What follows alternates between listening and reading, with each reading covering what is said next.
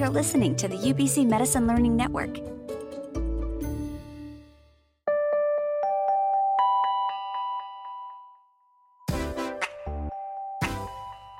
Hello everyone and welcome to Metamorphosis. This is a special quarantine edition with Dr. Joseph Finkler from Emergency Medicine. Welcome Dr. Finkler and thanks for being here today. Yeah, thank you Tina for inviting me.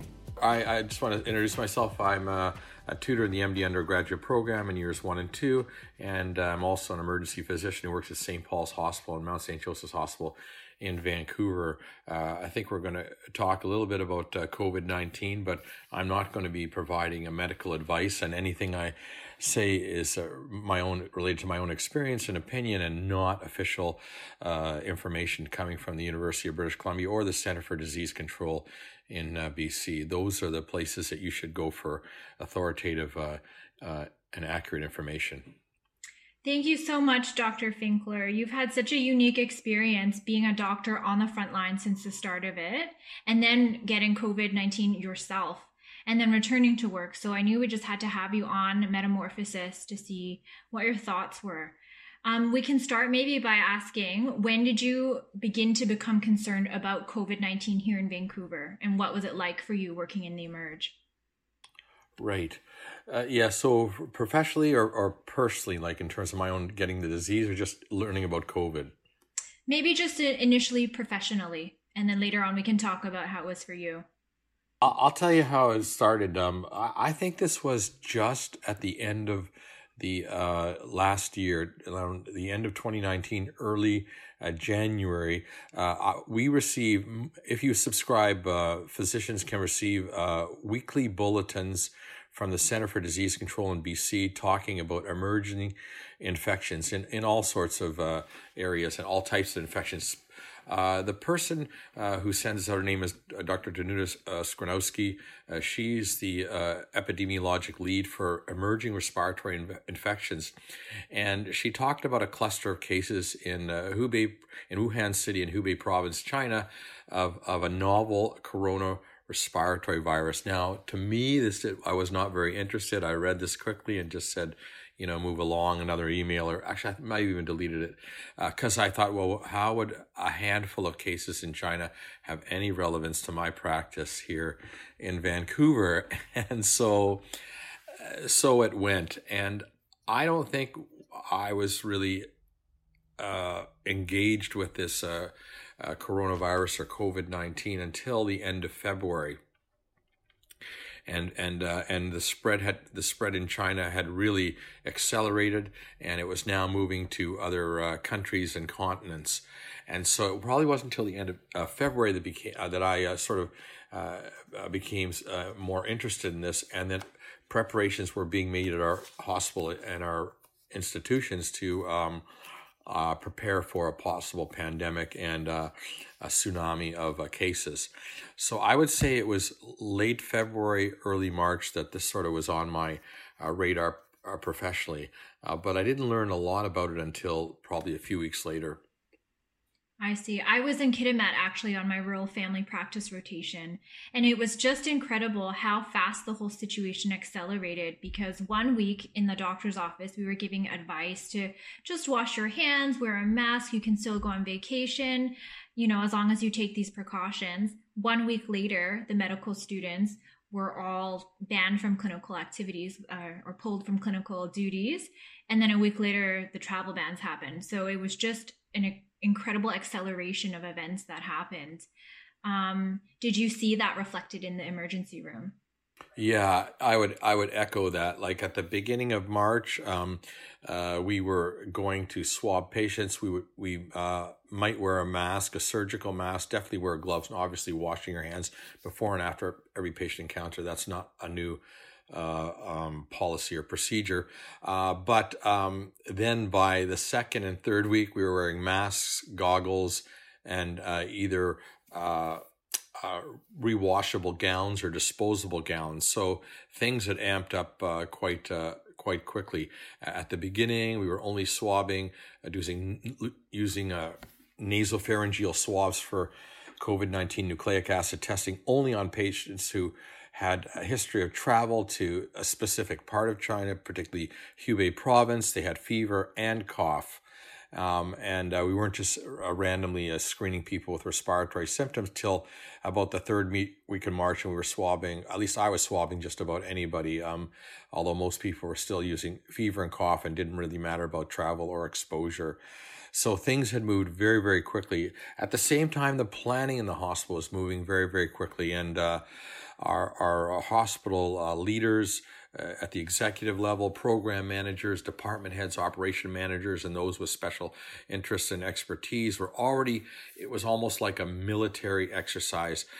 They were looking at plans to reduce the inpatient volume in the hospital, reduce the traffic through clinics, reduce the traffic through corridors, actually starting to close entry points in the hospital, or at least restrict them, and then to security, and then closing them off entirely, and then closing down all the outpatient clinics, closing down the ORs to all but emergency surgery, increasing capacity of intensive care units, converting the coronary care unit to an intensive care unit, and so on. So things really, really accelerated, because people were, I wouldn't say panicking, but quite anxious about not having both capacity in terms of beds and capacity in terms of care providers, capacity in terms of personal protective equipment, and then obviously ventilators or specialized equipment for critically ill patients. And there was concerns about about around procedures to put on personal protective equipment. We were doing simulation exercises. I must have been through at least 2 or 3 these simulation exercises to put on gowns and gloves, and called donning and doffing them in a certain sequence. So things really moved super quickly in those 3 weeks. So it sounds like increased use of PPE, a lot of logistical changes, and a lot of increased flow through the ER. How else did your job change? How else did the job change in addition to PPE? Yeah, well, first of all, a lot of our traffic in the emergency department is related to the operation of clinics, for whatever, specialty cardiology clinics, orthopedic clinics. So people end up coming to emergency department for either complications or follow-up related to those clinics, or they can't access those clinics. When people are doing procedures or operations, there's often sometimes a complication, and those people are diverted to emerge. So the closure of all the ambulatory clinics, the reduction in surgeries and procedures to urgent and emergency cases, and also the patients being messaged in the community, don't come to the hospital unless you're sick. But if you think you just have COVID, go get tested somewhere else, but don't just come here because you want to be tested for COVID. Really reduce the traffic in the emergency department. Nevertheless, working with personal protective equipment was like walking in molasses or trying to walk underwater. You couldn't recognize your colleagues, and especially nursing colleagues whose faces were covered, had head covering, eye shields, and gowns. You could barely see someone. So unless you could recognize someone's eyes, it was pretty hard. Sometimes their voice was muffled as well. So things were certainly changing from that point of view. And then there was a lot of angst about what might happen.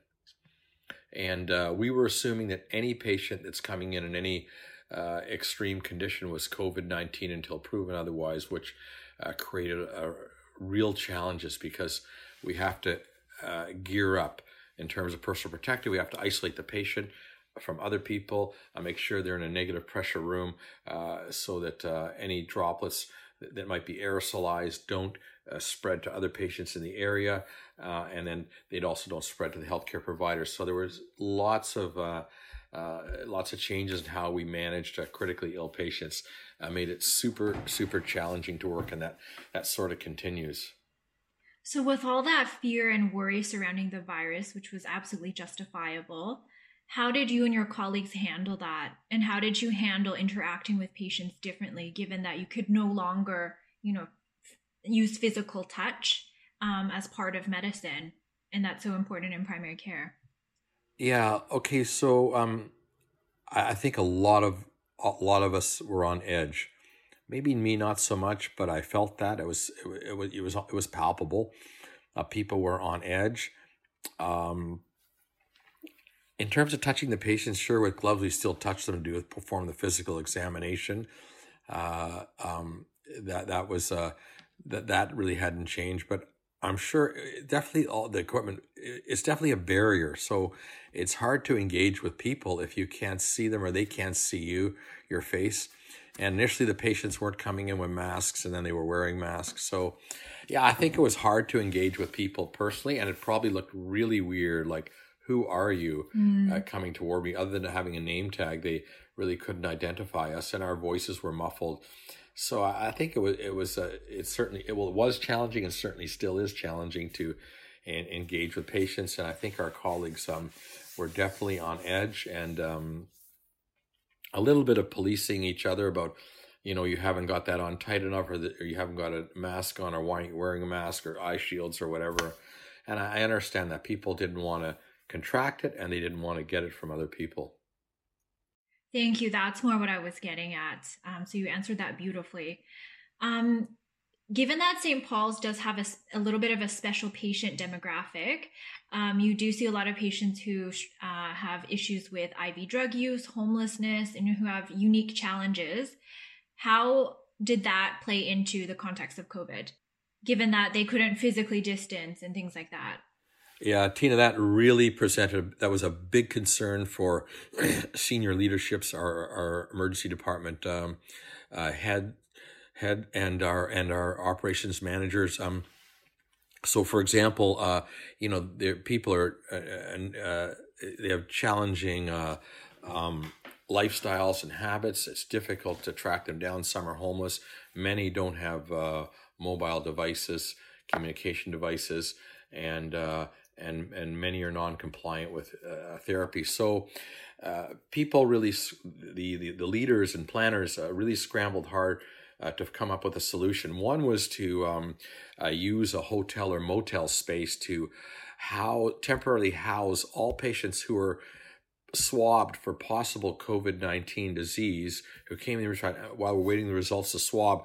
They would go there for whatever time it takes for the swab to be analyzed. And remember, it's a certain amount of time, about 4 hours for the test to be done, but it's run in batches. And of course, there's a pragmatic component, which is the swabs go into an analyzer. The results have to be transcribed and put into the electronic medical record, and then reported to us and track down the patient.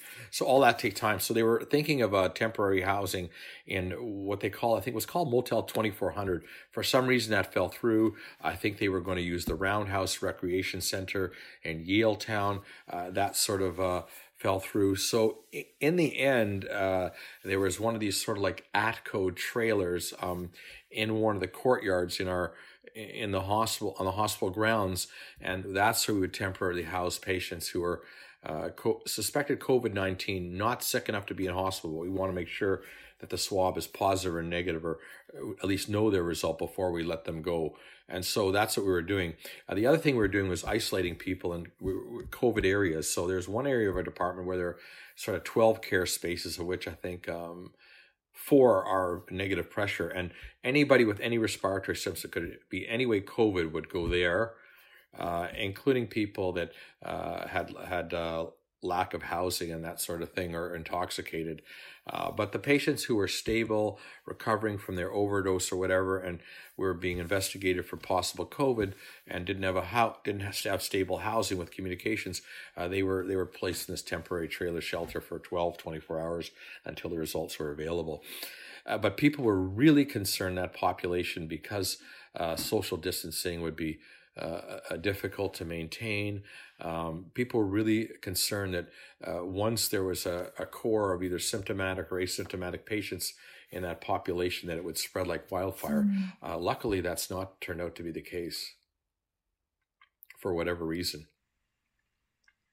So for that patient demographic who is either asymptomatic but testing positive for COVID, or not sick enough to require critical care and ventilation, how were they housed, and how was self-isolation and physical distancing supported if they had no housing? Yeah. So Tina, we would wait for their swabs, and I'm not even sure if there was even one case that we had in hospital. The vast majority of cases were negative. So we would just they would go to this trailer where their bed was distanced from another person. Like it had a capacity, I think, for only I'm thinking less than a dozen people at most, and the beds were spread out. So that was being orchestrated by people that were running that temporary shelter or trailer within the hospital on the hospital grounds. If the swab is negative, then they don't need to self isolate or quarantine. They're set free just like anybody else, except the restrictions on going to retail outlets and that sort of thing. So it sounds like at St. Paul's Hospital, the amount of preparation and planning was quite extensive. Did you feel that it was clear that did you feel that there were clear and sufficient safety precautions outlined for you as a frontline healthcare worker? I think so. I think our planners and leaders thought really hard about that. Absolutely. I'll give you an example. And a lot of it was theoretical. So there was cooperation between the intensive care unit or the critical care team and anesthesia and our resuscitation experts in the emergency department. And they were super concerned about any procedure that would cause aerosolization of the virus and would put healthcare workers at risk and possibly other people. So it turns out that cardiopulmonary resuscitation, or chest compressions without a tube in the trachea and a cuff inflated, is a highly aerosolizing procedure. So there were two options. One, if a patient was so unstable and they needed resuscitation immediately, coming in cardiac arrest from an ambulance, they created an outdoor resuscitation zone. It was a tent just outside the emergency department bay and a specialized team, and it was only designated people like a specialty unit in the military or a specialty team that comes in for a hockey play or a football play or baseball play. The specialty team would come in with the best expert at the airway to manage the airway and a specialized kit, and there were algorithms developed for using the best equipment and the best sequence of drugs, all that, and this was all rehearsed.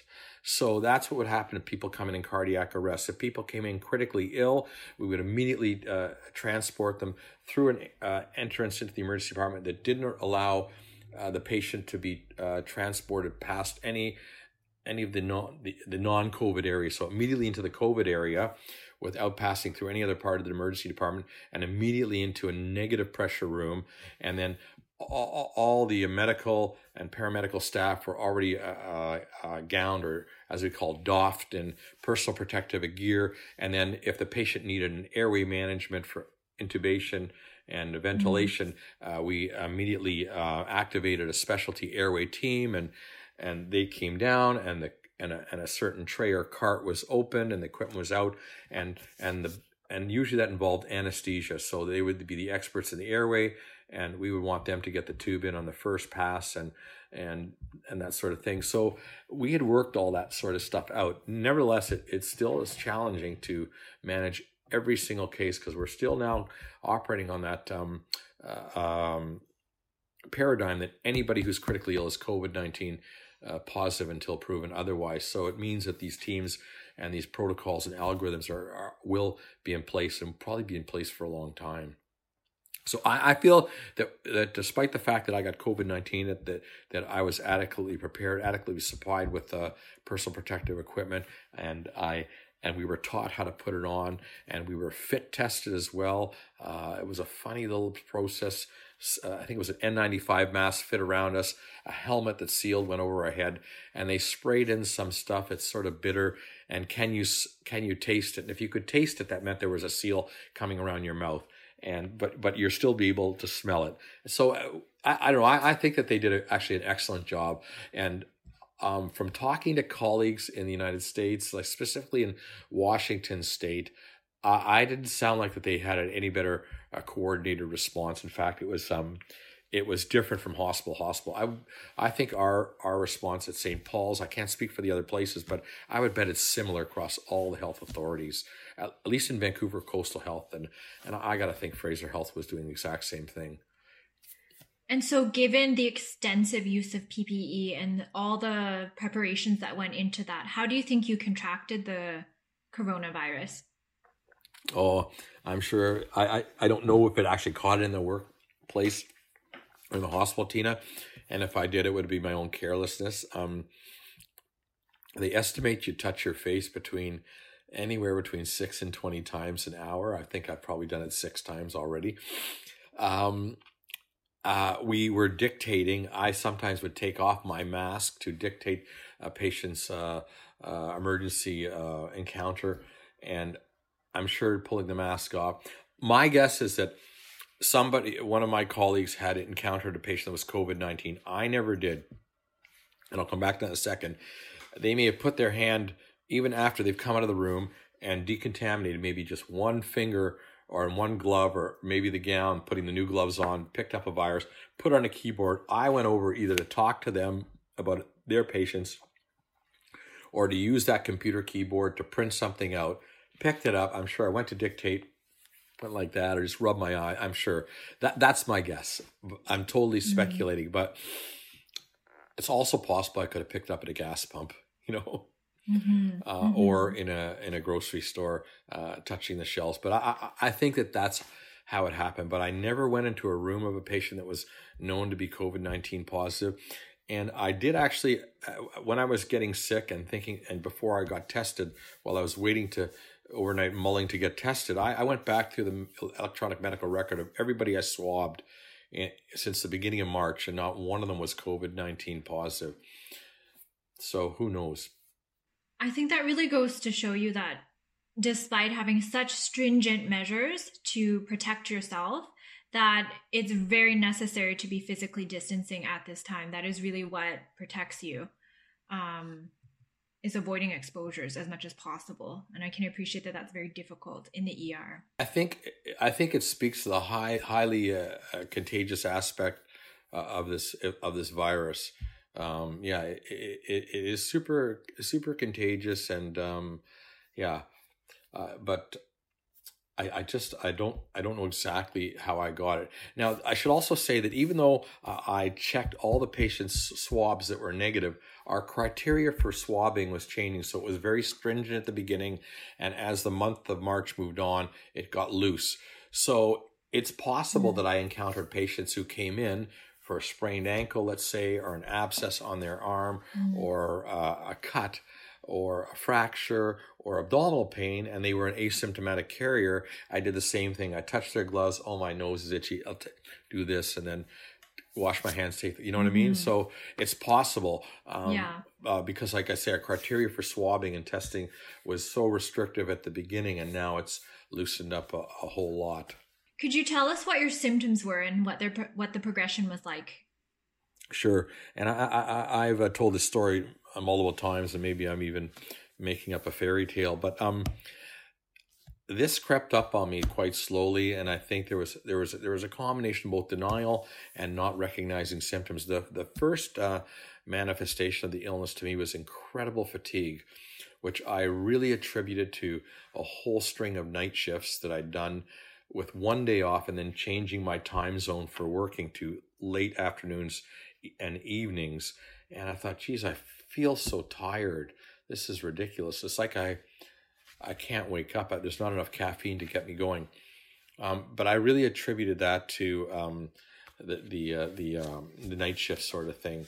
I had a cough, but the cough had been there for well over a month. It well preceded this whole COVID pandemic. It had been there for probably 2 months, and it got a little worse. And I just thought, I probably picked up a viral bronchitis or a viral illness, and made my cough a little worse. It wasn't until the third week of March, around the mid-20s, I had the incredible fatigue. And then on the Thursday, not only did I have fatigue and slightly worsening cough, but I had fever, chills, and night sweats. And then I knew something was cooking. And so I decided to stop working that day, which I think was the 27th of March. And I went to an off-site testing area, a pop-up site behind St. Vincent's Long-Term Care Facility. And I got tested for COVID-19 with a nasopharyngeal swab. So it sort of crept up on me. But the main symptoms were the fatigue, slightly worsening cough, and then fever and chills on the last night that I worked. What was it like to receive that positive result?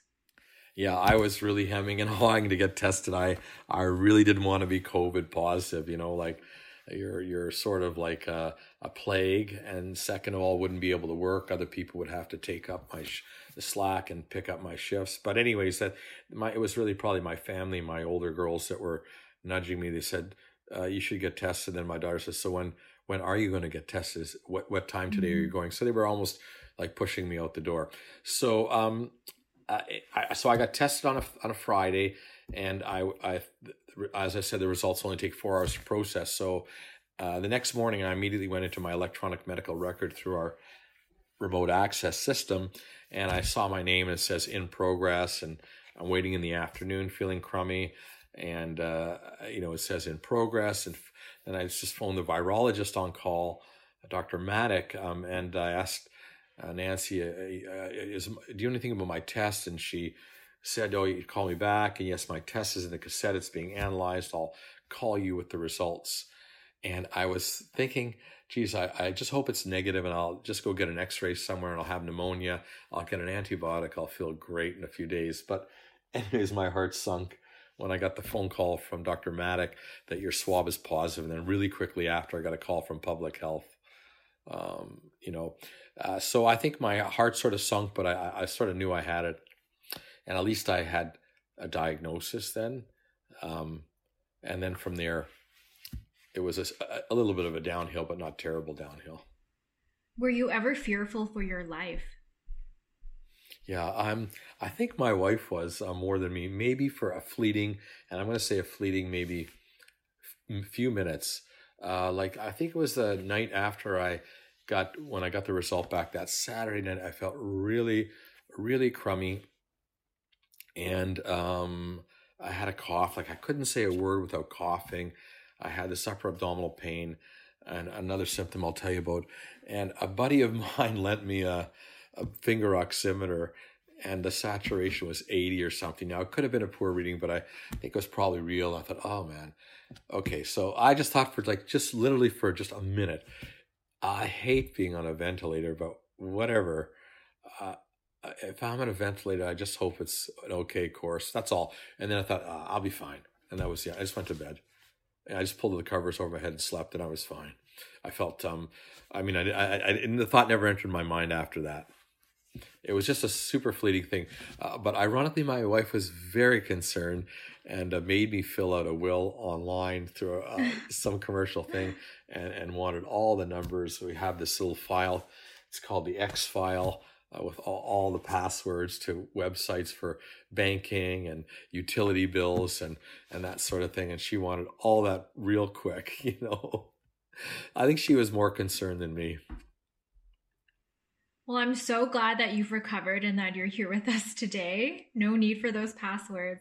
It's funny, I volunteer calling healthcare professionals with negative results, and you showed up on my list. We flagged the positive ones.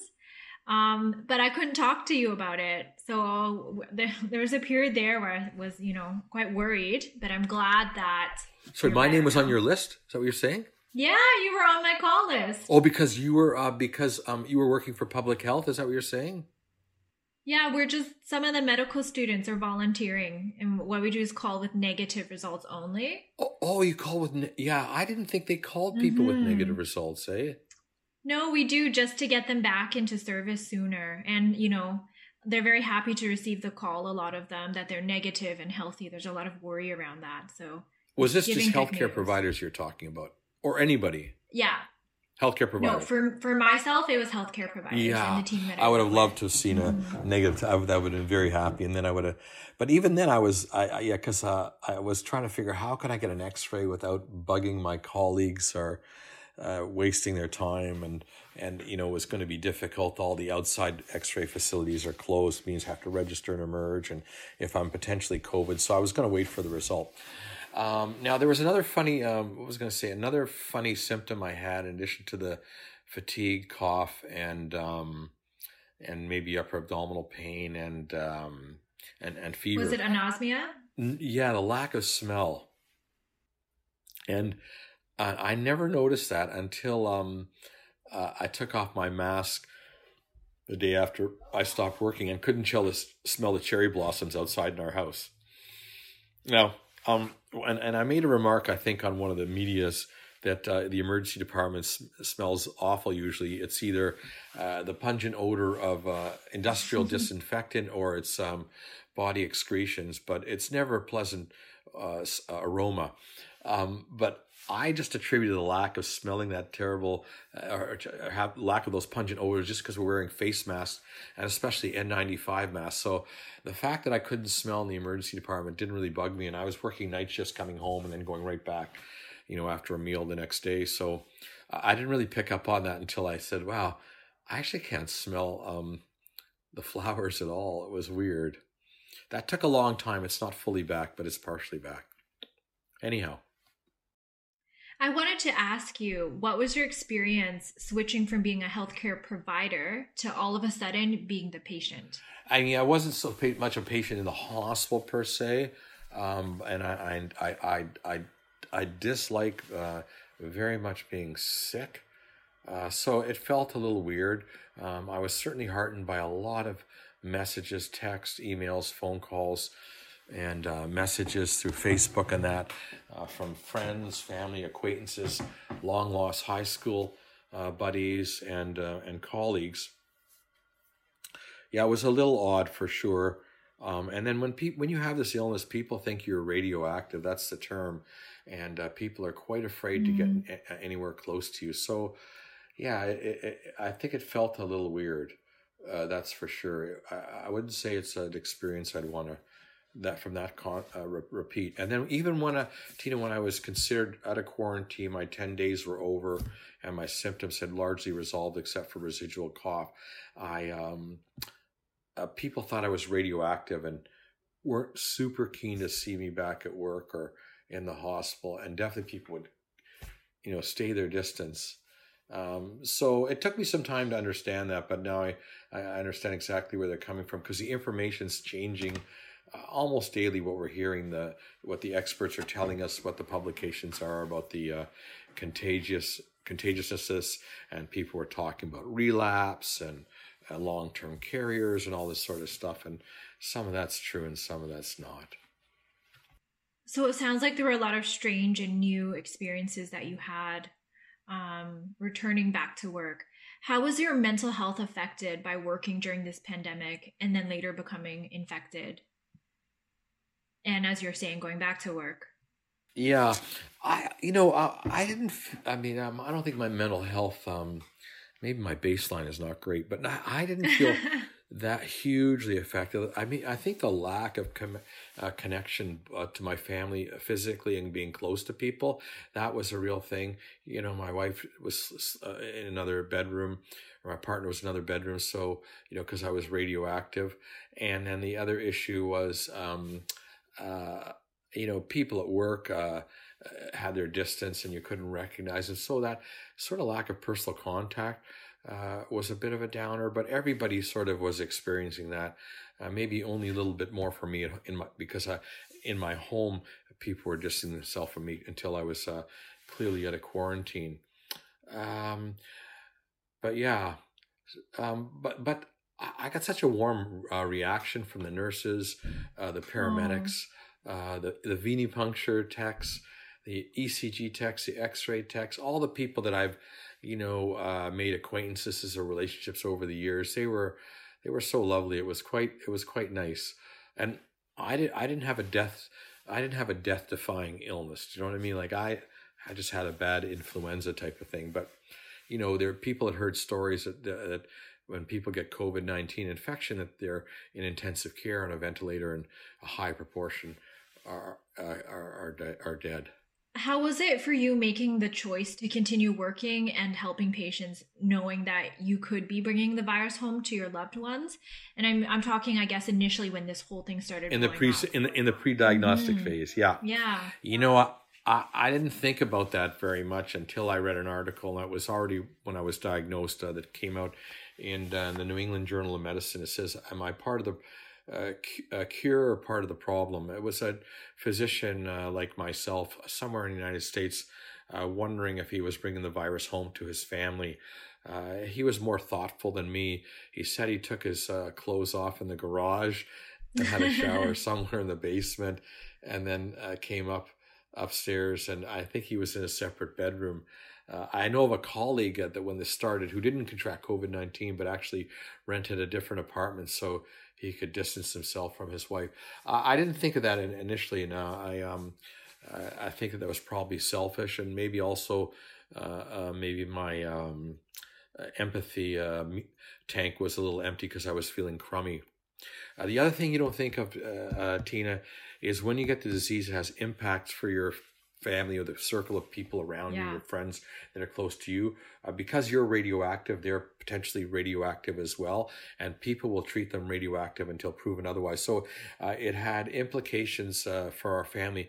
They had to be quarantined, and their quarantine period lagged mine. Until my symptoms resolved, they were still in quarantine because I could still be infectious right up until maybe 7 or close to 10 days. So that was a big inconvenience for them. They couldn't go out shopping and walking in public and riding their bikes and carrying on. I have a daughter that's in a healthcare profession. She's also a nurse at St. Paul's Hospital, and she could go to work as long as she was asymptomatic, but could not congregate or connect with other people. It's back and forth to work only, and no stopping at go. Do not pass go. You have to go home. So her life was restricted because of mine. And then, my wife works in an organization, and people ask, well, your husband has, or your partner has it. What are the, and you're close to that person, and what are the implications for us? So it has a ripple effect, which I totally didn't recognize. And again, I think my sympathy tank was empty, in part because I was either stupid or just feeling sick at the time. Well, and handling so many different changes, and they're coming day after day, changes in policies and recommendations, and seeing all these different patients.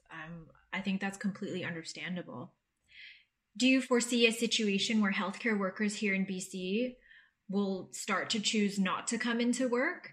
I know the curve is starting to flatten, but let's say we get a second wave. Do you think it will get to a point where it's so bad where, doctors, nurses, hospital staff are saying, no, I'm not going to come in and risk my life?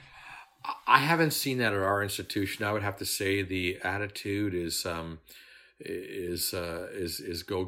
really, let's put all the players on the field and let's win this game. I haven't seen that sort of defeated sort of approach and retreat at all. Amongst our nursing staff and the paramedical people, venipuncture, ECG technicians, respiratory therapists, and physiotherapists and the like. I see those people coming in to hospital, and I haven't seen the doctors retreating either. I think that's a different story in the long-term care facilities where the infection rate is really much higher, and a lot of people are abandoning those homes or that workspace. But I have not seen that in emergency. I see actually real solidarity, to be honest with you. People don't want to let the team down, so they show up, and it's been good. Yeah, it's not all been a negative thing. One thing I had the time to do, I felt crappy and couldn't do too much else, but I did sit in front of my computer, and I reached out to colleagues in Washington State to learn a little bit more about the practices that they were doing there and how patients were presenting, and seeing if I could pick up any pearls or bits of information that might help us change our preparations. And I was quite heartened how people engaged with you. It was quite amazing. And then I re-engaged with those same people when I found out I was COVID positive, and they were amazing. People emailed me and phoned me back, see how you're doing. I got involved in a whole bunch of different projects because of I wanted to contribute something while I was at home to the effort against COVID-19. And so I ended up engaging with colleagues through the American College of Emergency Medicine, and was immediately in their sort of server and getting information back and forth. I connected with colleagues, like I said, emergency medicine colleagues and intensive care colleagues or critical care colleagues in Washington State. I read about a critical care physician at St. Michael's Hospital in Toronto who was doing some novel or cutting edge strategies to manage ventilation in these patients in the intensive care unit there. I got his name, looked it up through the website of the University of Toronto. I phoned him. Amazingly, he phones back. He's super busy, but he arranges to speak with me, and it must have been, it was well after 11, so it was around midnight our time. So it'd be 2 or 3 in the morning in Toronto, and he's talking to me about ventilator strategies and sharing everything he's learned in Toronto with me if I want to listen anymore. So that was super lovely. I was interested in a ventilator strategy that was used in Europe. One of the critical care physicians in Washington State lamented, if we ran out of ventilators here, I wish we had this other ventilation strategy, which is called non-invasive positive pressure ventilation. And we use this now for patients that have emphysema and asthma. And it's where you put a tight-fitting mask over someone's face and they get positive pressure ventilation. In COVID-19, that strategy is out because the seal is not airtight, and so you're possibly aerosolizing virus and spraying it into the room and contaminating other patients, other healthcare workers at a very high rate, at a really high concentration. Mm-hmm. So that was out. But in Europe, they came up with these astronaut-like helmets that instead of a mask, the helmet came over the patient's body and made a seal to their shoulders and neck and still connected to a positive pressure ventilation system. And so I was curious about that strategy. There was evidence that it was efficacious in all around the world. The studies were emerging that it was actually a reasonable strategy to use. It might be a bridge. And so I inquired, do we have these helmets in Canada? We don't have them in Canada as they didn't in the United States. And so I wondered whether we could get them. And I didn't know that people were actually working on developing them. But anyhow, I reached out to an aerospace company, the biggest aerospace company in Canada, called McDonnell Detweiler and Associates. They make parts for the shuttle and space stations. And I can't believe this was a silver lining. You get an email back from somebody on a weekend. It's called a Project Kickstarter from McDonnell Detweiler and Associates. I talked to this fellow, Daniel Schulten, on the phone. He says, I'm going to help you out. And he's never asking for any money. And he says, let's see what we can do. I'm going to harness my resources. I'm going to set you up I'm going to connect you to what's called a super cluster. And so then I'm connected up to a Slack channel and multiple organizations, people, design engineers, project managers, developers, thinkers, scientists, clinicians, all working on different projects. And there we went. And although we've probably we haven't had a helmet come off the assembly line, I was super enthused and inspired by this amazing work by people doing work for nothing, connecting all over the planet to design ventilators, design helmets, design control panels so that they would be away from the patient, so you wouldn't have to go into the room so often and consume personal protective equipment. What else did I learn? I was interested in the mathematical modeling. How could we get some more accurate data in British Columbia? I mean, needless to say, I didn't know there was a whole working group of mathematicians, but nevertheless, these guys took me into their fold, and I was communicating with mathematicians at UBC, and it was really cool to see that people are working and putting their skills together, breaking down silos, barriers, linking arms, and making a real concerted effort to apply technology, innovation, knowledge, and transform it into a response, a pattern, which may or may not be needed, but it's still amazing. If you knew the backside, maybe you do, what's going on, it's crazy how much work people are doing, and it's all on their own time. And most of it is not reimbursed. That's amazing. Exactly what you're saying is that's the silver lining to a situation that's been so tragic for some. A lot of innovation is happening at this time. We're learning a lot, and hopefully that will help us prepare for the future. A lot of bright minds coming together. I think that's fantastic. What do you have to say to people who are not taking physical distancing and other recommended safety measures very seriously, knowing that they could be indirectly putting lives at risk, including those of yourself and your colleagues? Um, yeah. Yeah. So I sort of laughed at that as well. And you remember Prime Minister Justin Trudeau talked about speaking moistly. Yes. Who could forget? So I sort of laughed at that because the initial experiments that were done to show that the virus can be aerosolized was done artificially using a nebulizer that we use to aerosolize medications for asthma and emphysema and bronchitis to open up the airways. You put a mask on, and underneath the mask at a high flow oxygen in what's called a nebulizer takes a liquid and aerosolizes it to large droplets. And the speaking moistly was his way about talking about wearing masks. So those were artificial experiments, and they were hugely criticized in the medical literature when they came out. But I made a bit of I think a 180 on that. Subsequently, people did these very sophisticated experiments using slits in cardboard boxes and laser light to interrupt sound waves and particles coming out of the mouth, moist particles coming out, speaking moistly. And actually, they found how, if you use the phrase, are you feeling well, and how are you doing, where phrases actually dispersed droplets quite a bit out away from the body, at least into the 2 meter and beyond.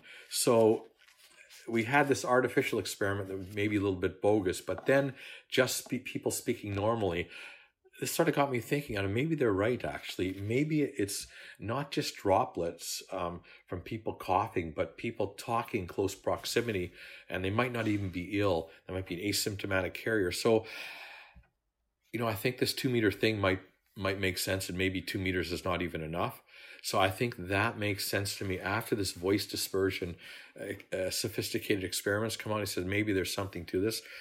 The other thing is that a study that was just recently done from Seattle, from the outbreak in nursing homes, and it showed that almost 50% of people can be asymptomatic. In other words, there's a huge asymptomatic carrier rate, and the studies that came out of China and Singapore were anywhere between 6 and 13 or 14%, but this study in Washington State say maybe as high as 45-50%. So if that's the case, and you have people that are asymptomatic carriers, you have a big reservoir. So if I wasn't sick and I'm talking to you and I'm a carrier, and we get close and we're talking, laughing, I could just infect you. I wouldn't have known it. You wouldn't know until you get sick. And so I think that there's a really there's a real good rationale for social distancing and probably wearing masks, wearing in crowded areas when you can't protect yourself against cough, like on a subway car, SkyTrain, bus, airport, or close proximity to a grocery store. Probably not so much walking on opposite sides of streets or in a park, but anyhow. So I didn't believe in the social distancing. I'm a convert now. I'm glad to hear it. As an emergency physician, you sign up to deal with all kinds of really scary, unexpected, and stressful situations. How does this pandemic compare to kind of business as usual in the ER for you? Yeah, I've never experienced anything like this. I was around during SARS, which I think was in 2003. I'm at least where I was working at the time, we never had any cases. Most of it was clustered in Toronto. I think there were about 8,100 cases or something like that. But I don't know if we had any in British Columbia, but I never came into contact. So again, it was almost something that was talked about and described in the literature, but didn't really affect my practice. Yeah, this is a monumental thing.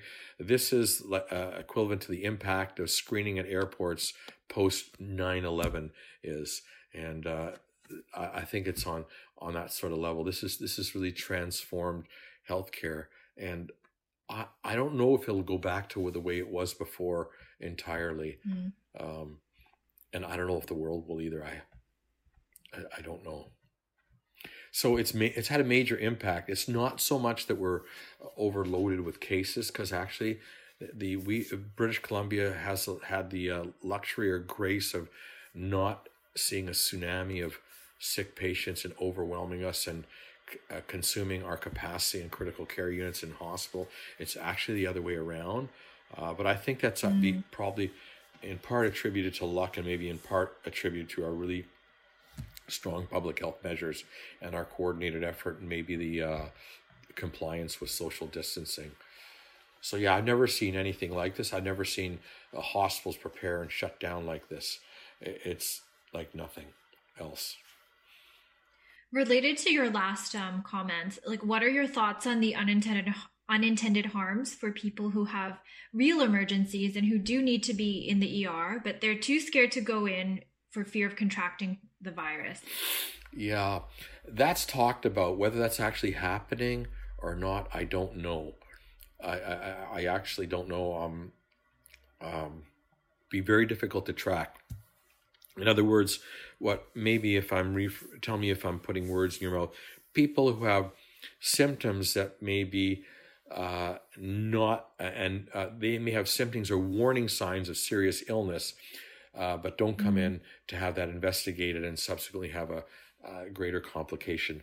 I don't know if that's happening or not. We're still seeing people with myocardial infarctions or heart attack, appendicitis, bowel obstructions, this, that, and the other, and community-acquired pneumonia and whatever.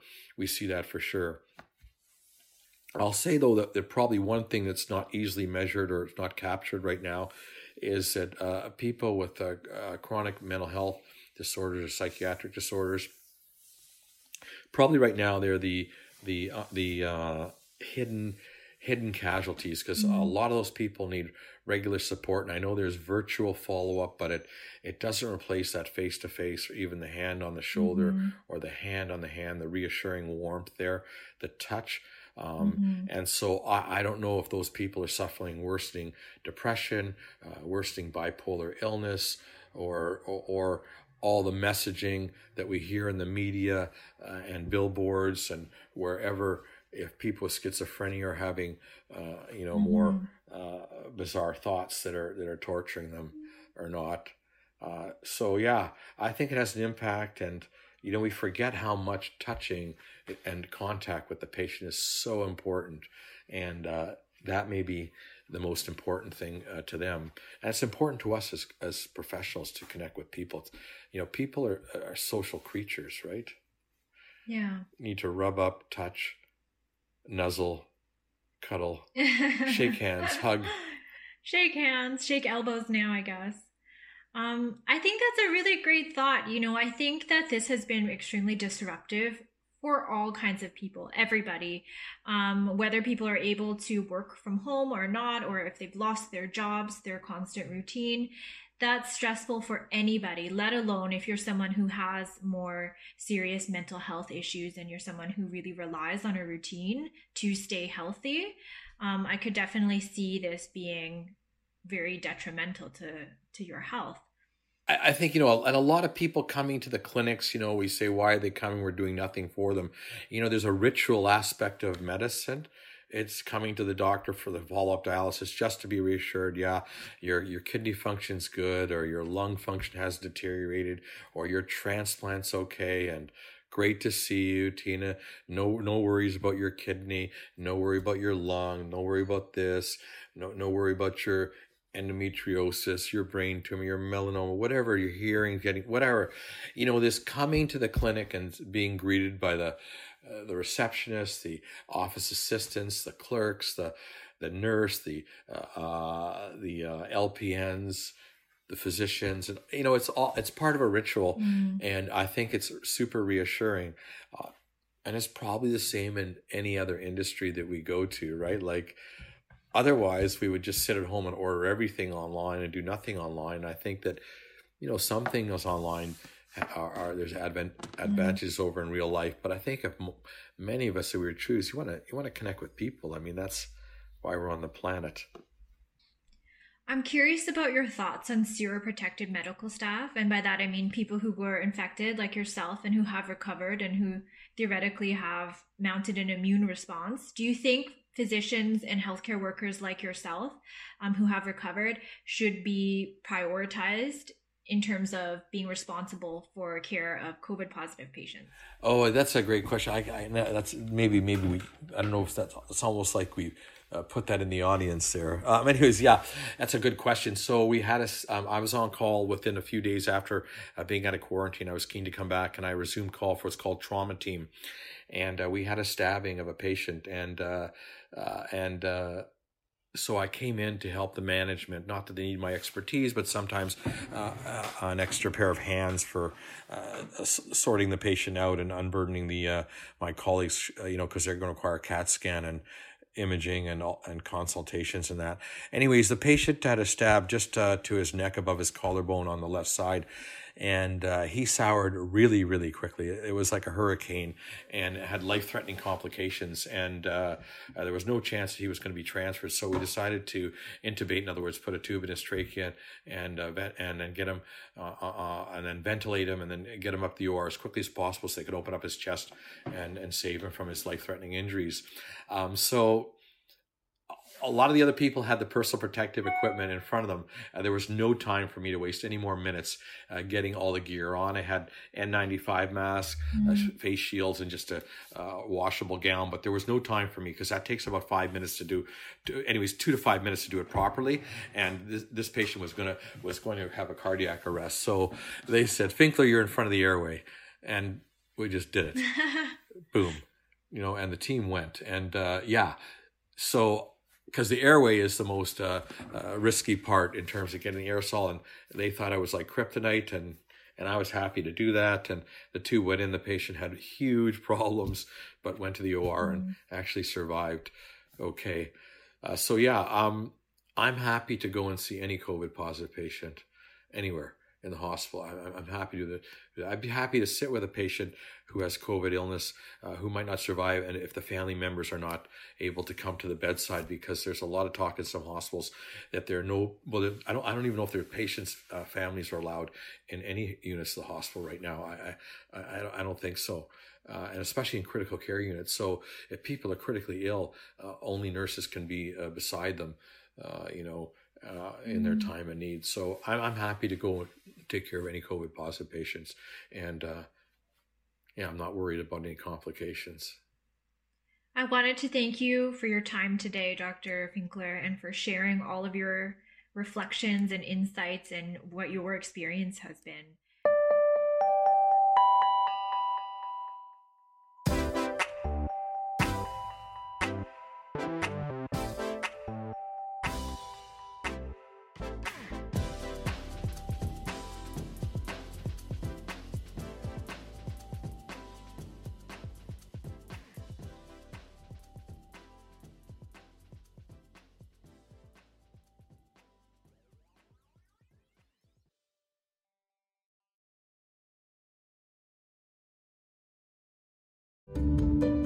This has been a presentation of the UBC Medicine Learning Network.